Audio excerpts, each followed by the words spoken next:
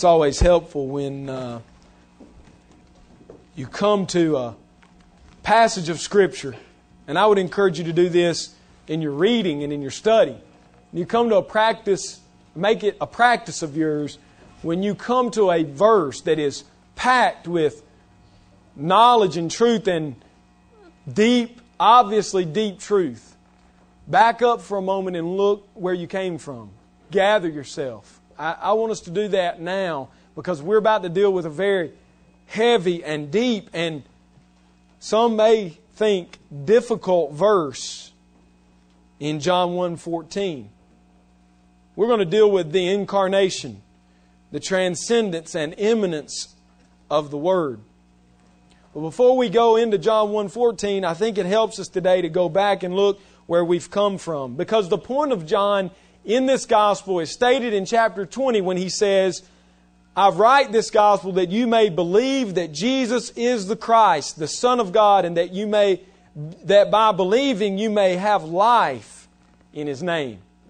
John's not just writing a book of facts or knowledge or truth. John is writing so that the people who read it and hear it in his day and in our day might believe, might place their life and their trust in this man, God, named Jesus, and trust in Him fully for salvation, that they might have life in Him. There's an outflow from the truth. It's not just cold, hard facts John is writing. John is passionate about his subject, and he's trying to persuade you. And so I want to do the same.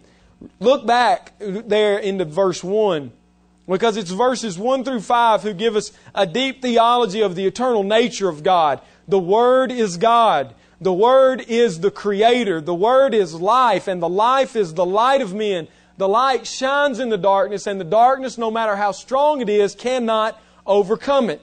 We should all remember that the eternal nature of the Word is emphasized to us in verse 1. In the beginning was the Word. He's mimicking for us Genesis 1:1, I believe. In the beginning, God. He says, in the beginning, the Word was the Word, in other words.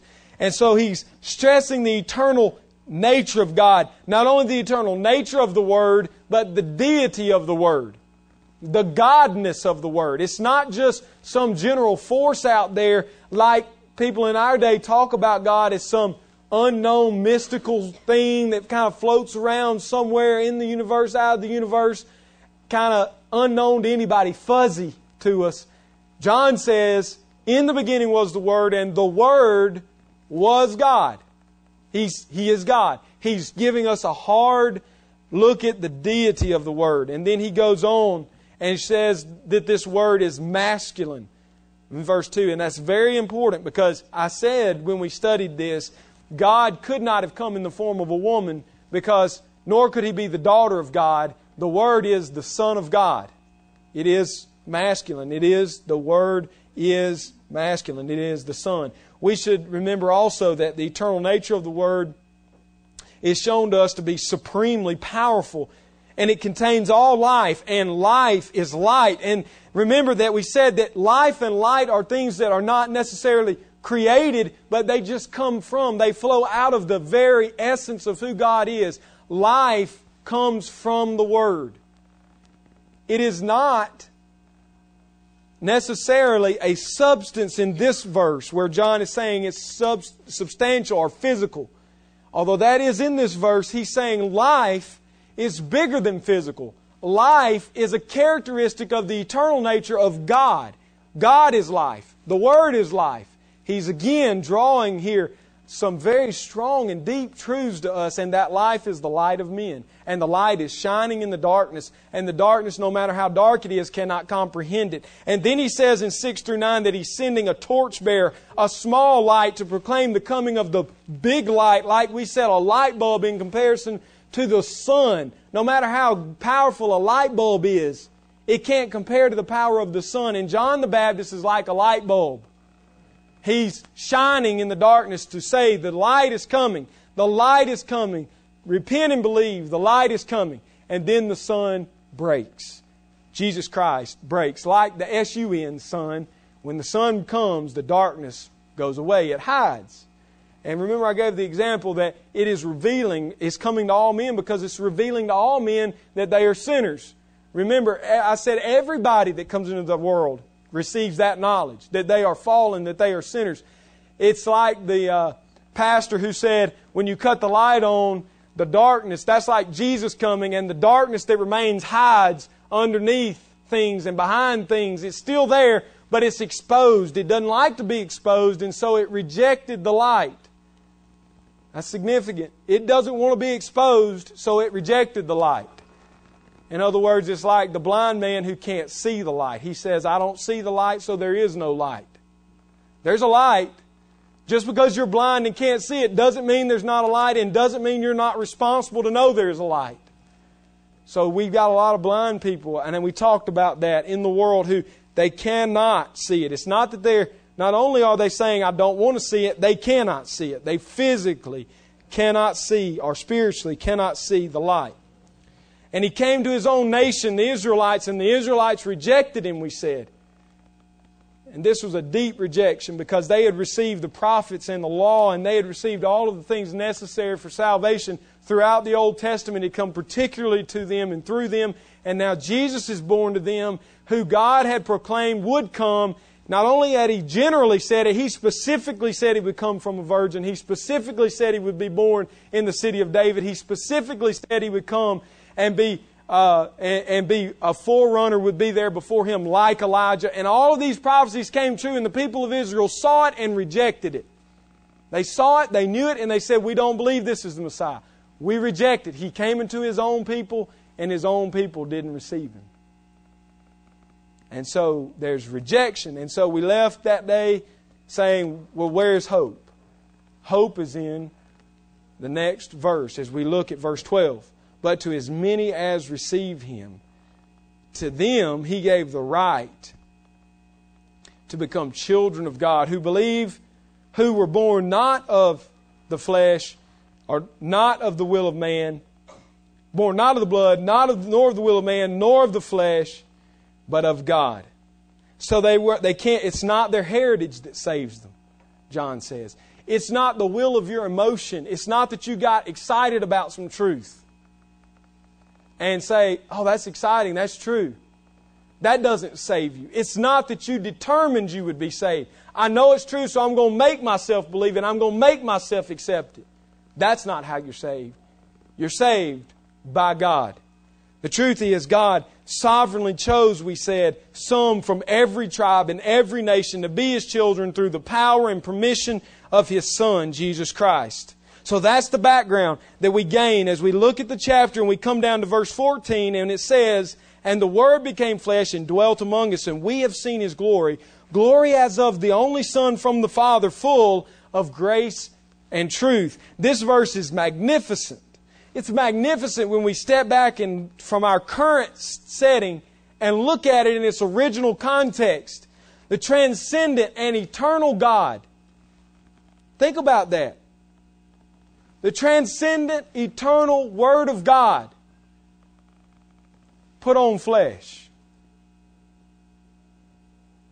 We just breeze through God's Word. We just read on past these statements like, oh, well, that's no big deal.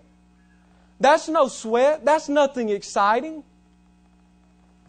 Think about it. Deeply. Eternal stepped into time. He had never been bound by time. He had never been governed by time. He had never been limited by time. And yet, the eternal came into time. Now the Word would be bound by time, bound in location, all of these things. And the Word became flesh. That's what He's saying. The eternal, transcendent, great, powerful God came to the earth. And the Word became flesh. Not only does He say He came into the world, but He picks the one adjective or thing to describe Him as flesh.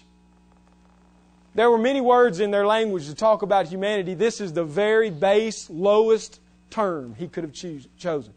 Not the great human who's more powerful than all the other creatures in creation. No, the flesh. He put on the weakness, the flesh. The one thing that makes you and I weak is our flesh. We're limited because of our flesh. I would do a lot of things that I can't do because of my flesh. And now, John says, the Word put on flesh. He came in humility. He came as a servant. He came lowly. He came born in a manger to common parents in a common town with a common upbringing and a common Jewish custom. Just like all the other little Jewish boys in his town, he was raised just like them. This is not just some mere statement to glib past and continue on in thought. We should ponder these things. It seems absurd to the natural mind to think that the eternal can come and be in time. It is absurd to my mind to think. It seems impossible to think the most powerful, the most transcendent, the most wonderful, the most magnificent of all things could come and be in the flesh. It seems impossible to me, but I believe it because the Word of God says it. And in the 21st century, we're not that far different than the first century people that read this. They were Jewish. They knew that when they heard this, John knew they would either believe it was a miracle or it was blasphemous. It has to be one of the two. There's no middle ground here. You ever ran into those people in our day who say Jesus is just a good guy? Jesus is just a moral man. Well, I agree with the hundreds who've said this before me. This is not original.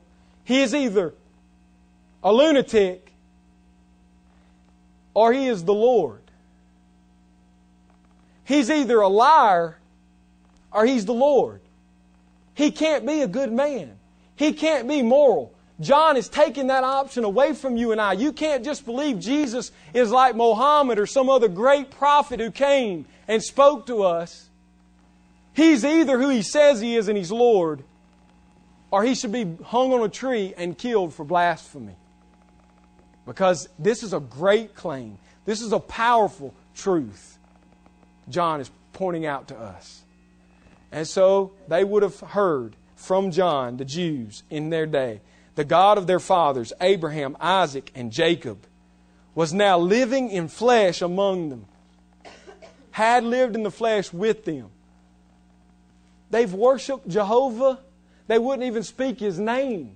They were so reverent of Him. And now what John is saying is Jehovah is in the flesh. He lived with you. Don't miss that fact because it's so common to us. This is a great truth. Think about it. Let your mind take your 2,000 years of church history and all the smart people who wrote commentaries, throw them in the garbage for a moment and think about how radical John is being when he says this is what took place in Jesus Christ.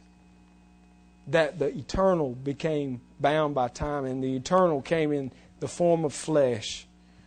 He's God with us, God in the flesh, eternal and infinite Word of God, humble to the lowly state of a man.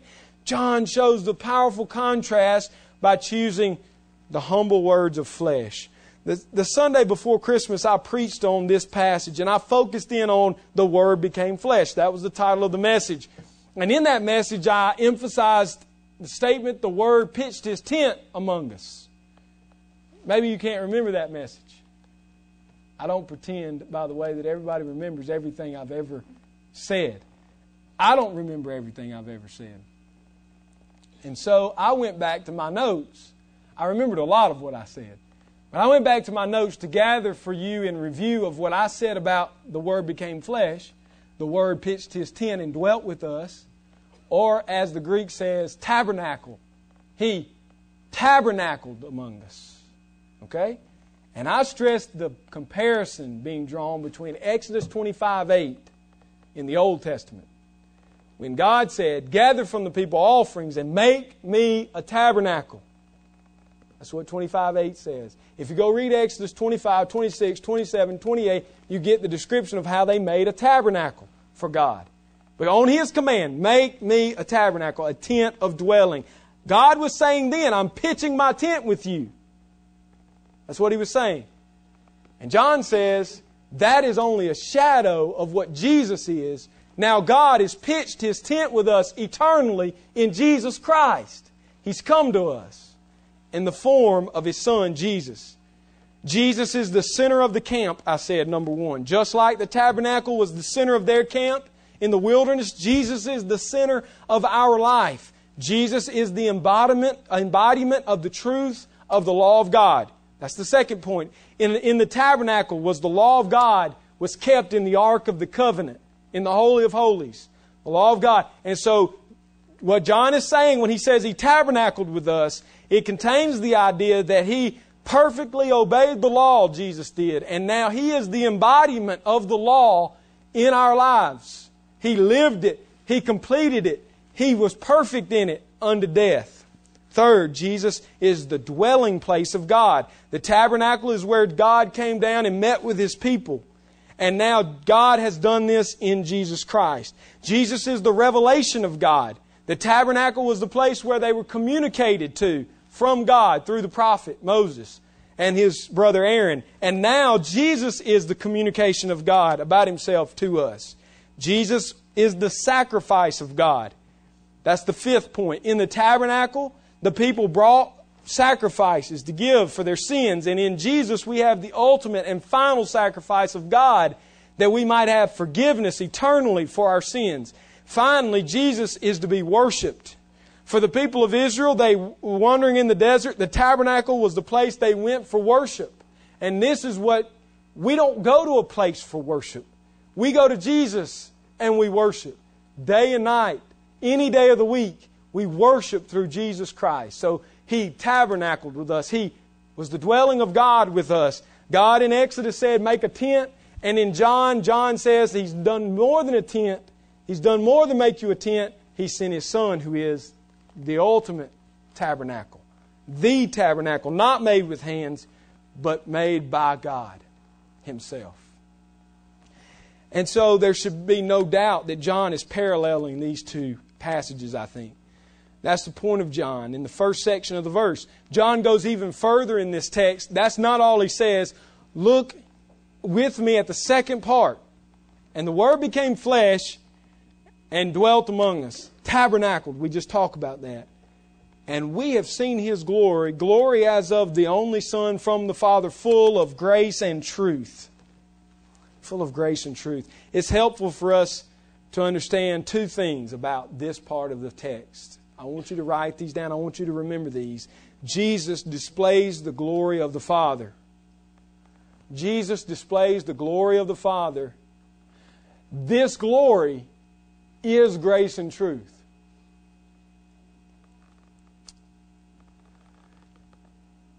We can understand the phrase grace and truth. We can connect that to one of two things. We can connect it directly to the Son in the verse. Look at the verse 14. Do a little grammar here so we can get to the practical, so we can see what this means to us. And we have seen His glory, glory as of the only Son from the Father, full of grace and truth. We can say the Son is full of grace and truth. We could say that. We have that option. The second option is to say the glory of God is grace and truth. And it is displayed by the Son sent from the Father. That's a slight difference, but it's very important. Because in our day, we hear people talking, and we often fall in this trap of talking about the characteristic of God, glory. Right? We talk about it all the time. We teach our children to say, why did God do it? Best answer, for His own glory. Not to go too far here, but I want you to think. Someone may be asking among us, what is grace? What is glory? Have you ever thought about that? Okay, it's weight. The Hebrew word means weight. It means the imprint. That weight brings an imprint, an impression. So the glory of God has an impression. It makes an impact on you. I've heard all these definitions. It's wonderful definitions.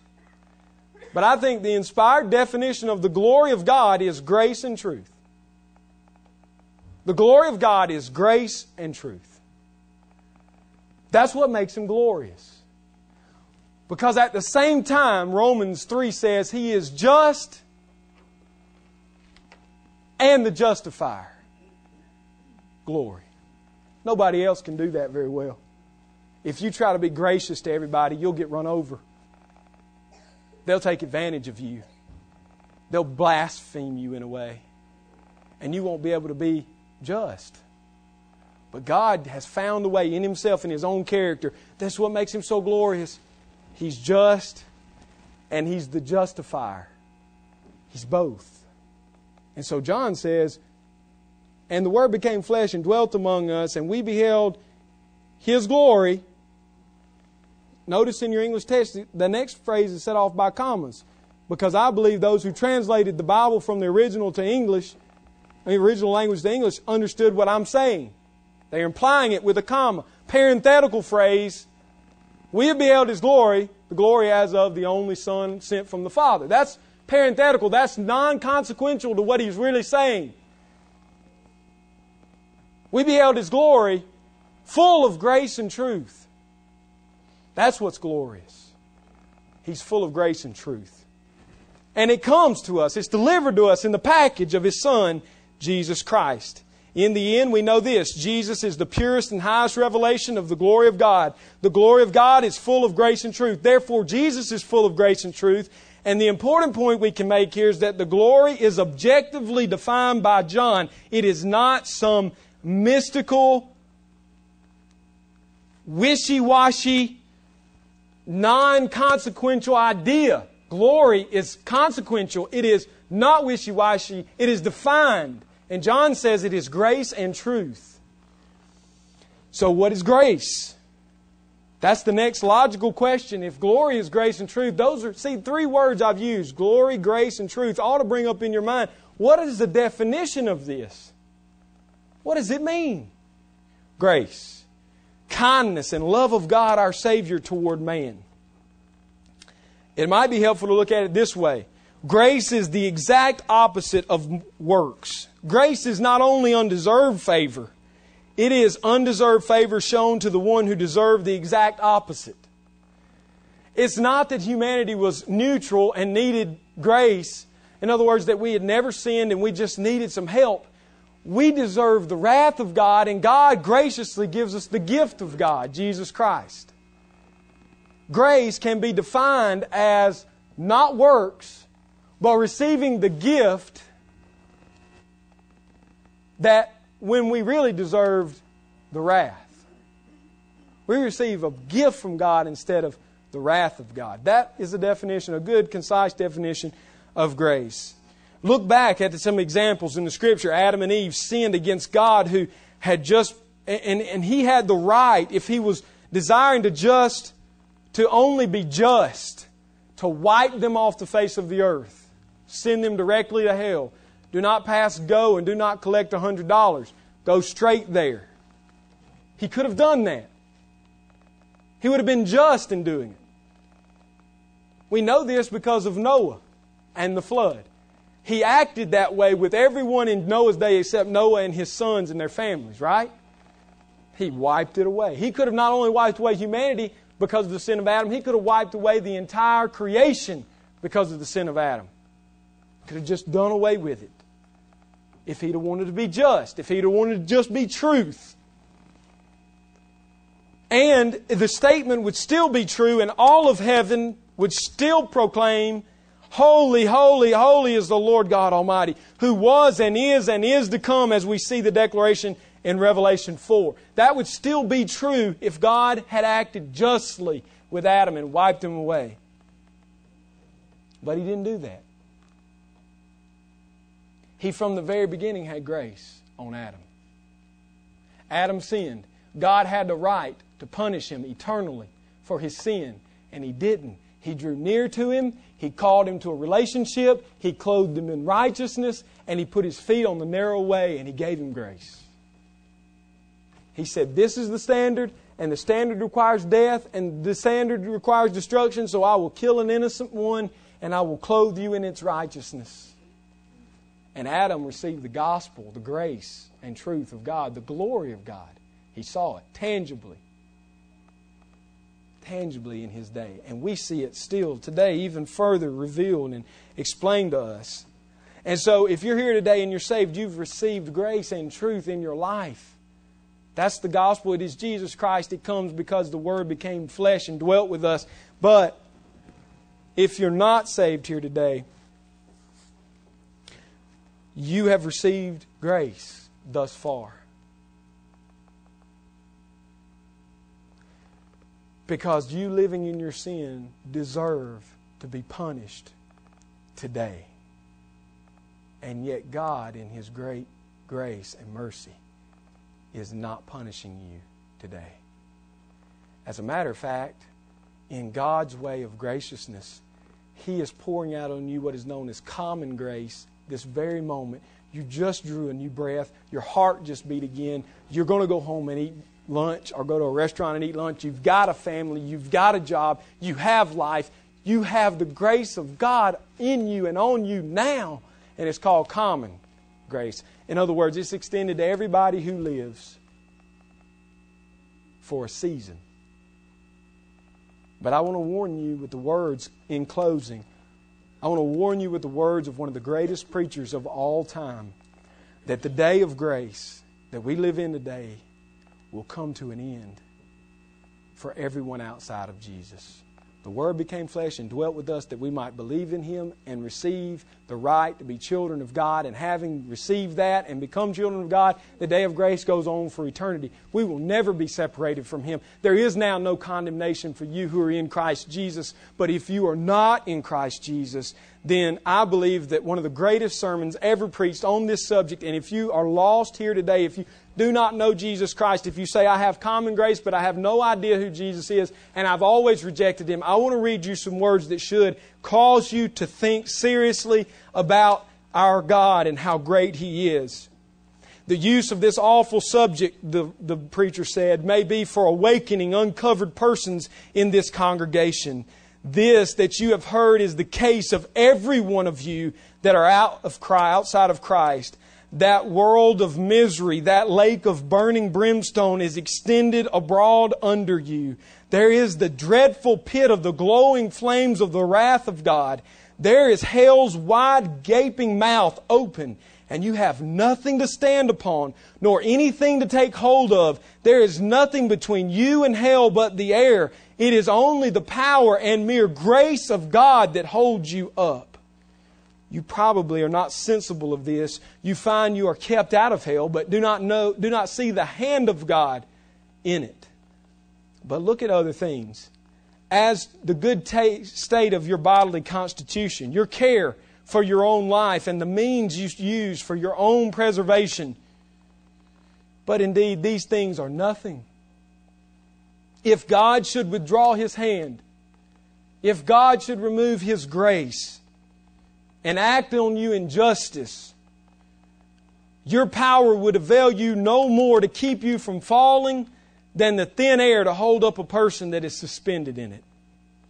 Your wickedness makes you, as it were, heavy as lead, and to tend downwards with great weight and pressure towards hell.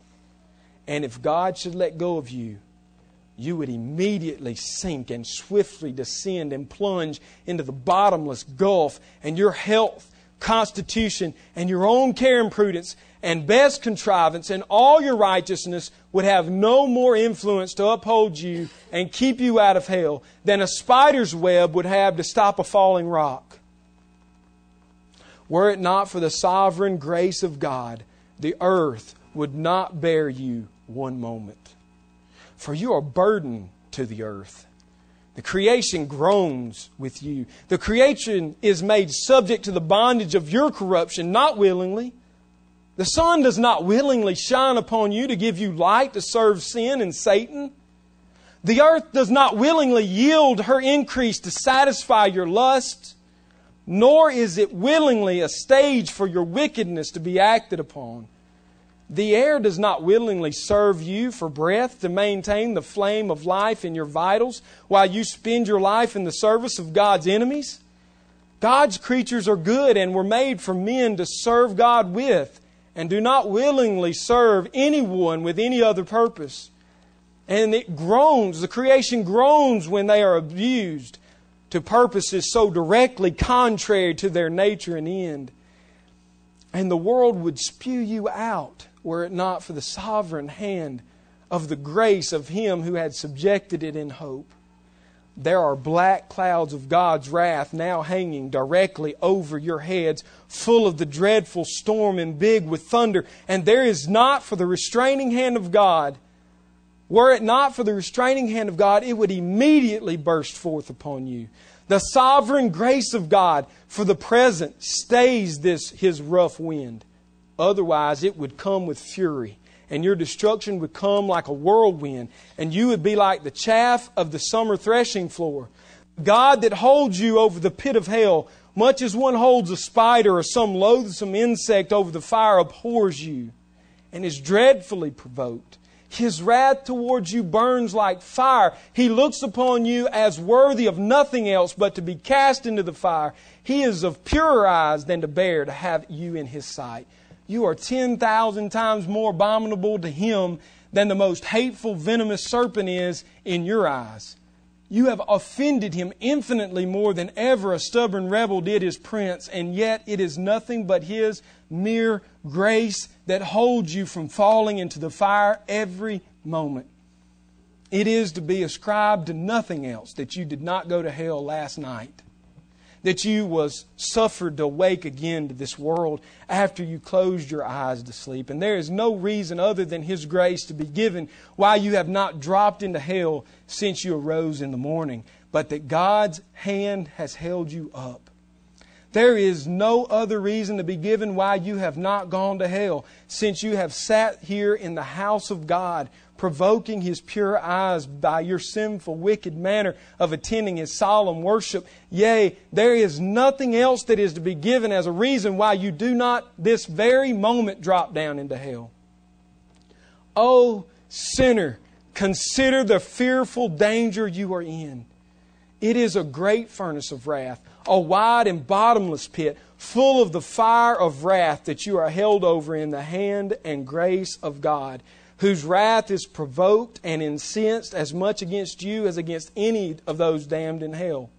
You hang by a slender thread, with flames of divine wrath flashing about it and ready every moment to singe it and burn it asunder, and you have no interest in any mediator, and nothing to lay hold to save your life, nothing to keep you off the flames of wrath, nothing of your own, nothing that you have ever done, nothing that you can do to induce God to spare you one moment. And so it is the grace of God that spares you from this fate. It is because God is great in His own glory of grace and truth that He sent His Son to dwell with us, to tabernacle with us, and to offer us not just justice, but a mediator, a justifier, someone who can take you from the flame of hell and place you in security, someone who can safely transport you from sin to righteousness, someone who can offer you salvation. The glory of God is first of all gracious, and next week we'll see that it's true. But I want you to consider the salvation of God. God has pitched His tent with us in the form of His Son, Jesus Christ. The glory of God is revealed in the person of Christ, and that glory is best understood as grace and truth. Consider and trust the grace of God through Jesus Christ today, so that you might be saved for eternity. Father, it's very serious when we consider our natural state. There's nothing to compare to the dread of hell. Oh, it's dreadful because of its pain. And we know that pain is real. We have portraits of it in your Scripture where those who are there groan and scream and cry out for mercy and have no mercy given. We see portraits of it where they beg that the very mountains would fall on them to hide them from your righteous, just law. But there is nothing to hide them. They are fully exposed. And so there are lost men in this room And as only Jonathan Edwards can say, I think, they are hanging by a mere thread of grace. And Lord, I pray that they would consider themselves blessed to have sat and heard the truth. And I pray that your Spirit would give them life, that they might respond to this truth. And if they are not saved, Lord, that they would not wait and delay, but that they would call out to you and beg you for mercy. Lord, we thank you that for those of us who are saved, there is grace and truth. We see the standard, Lord. We know the standard is holding us. And Lord, we also know we cannot meet the standard. And so we're thankful for the truth, but we're thankful for grace. We're thankful for grace, Jesus Christ, who has come and fulfilled it on our behalf. And now lives and resides through the Spirit in us as believers, so that we can say yes to the Spirit and yes to the law of the Spirit and yes to you and obedience, instead of being bound to sin and failure. And so help us this week to begin to think about this truth, and help us in the weeks to come as we stay in this verse and think about the deep truths. Help us to begin later, once having the truth, to apply it into our lives. Help us not to simply jump to application in our minds and start trying to draw parallels in our own life. Just help us to accept truth today and come back hungry for more truth in the weeks to come, and then to apply that truth to our lives. Lord, help us, because if not, we will weary and we will not want to listen and we will rebel. And so change our minds and help us to see it and hear it and believe it and accept it and live it in the days to come. We love you and praise you, and it is in your precious name that we pray. Amen. There are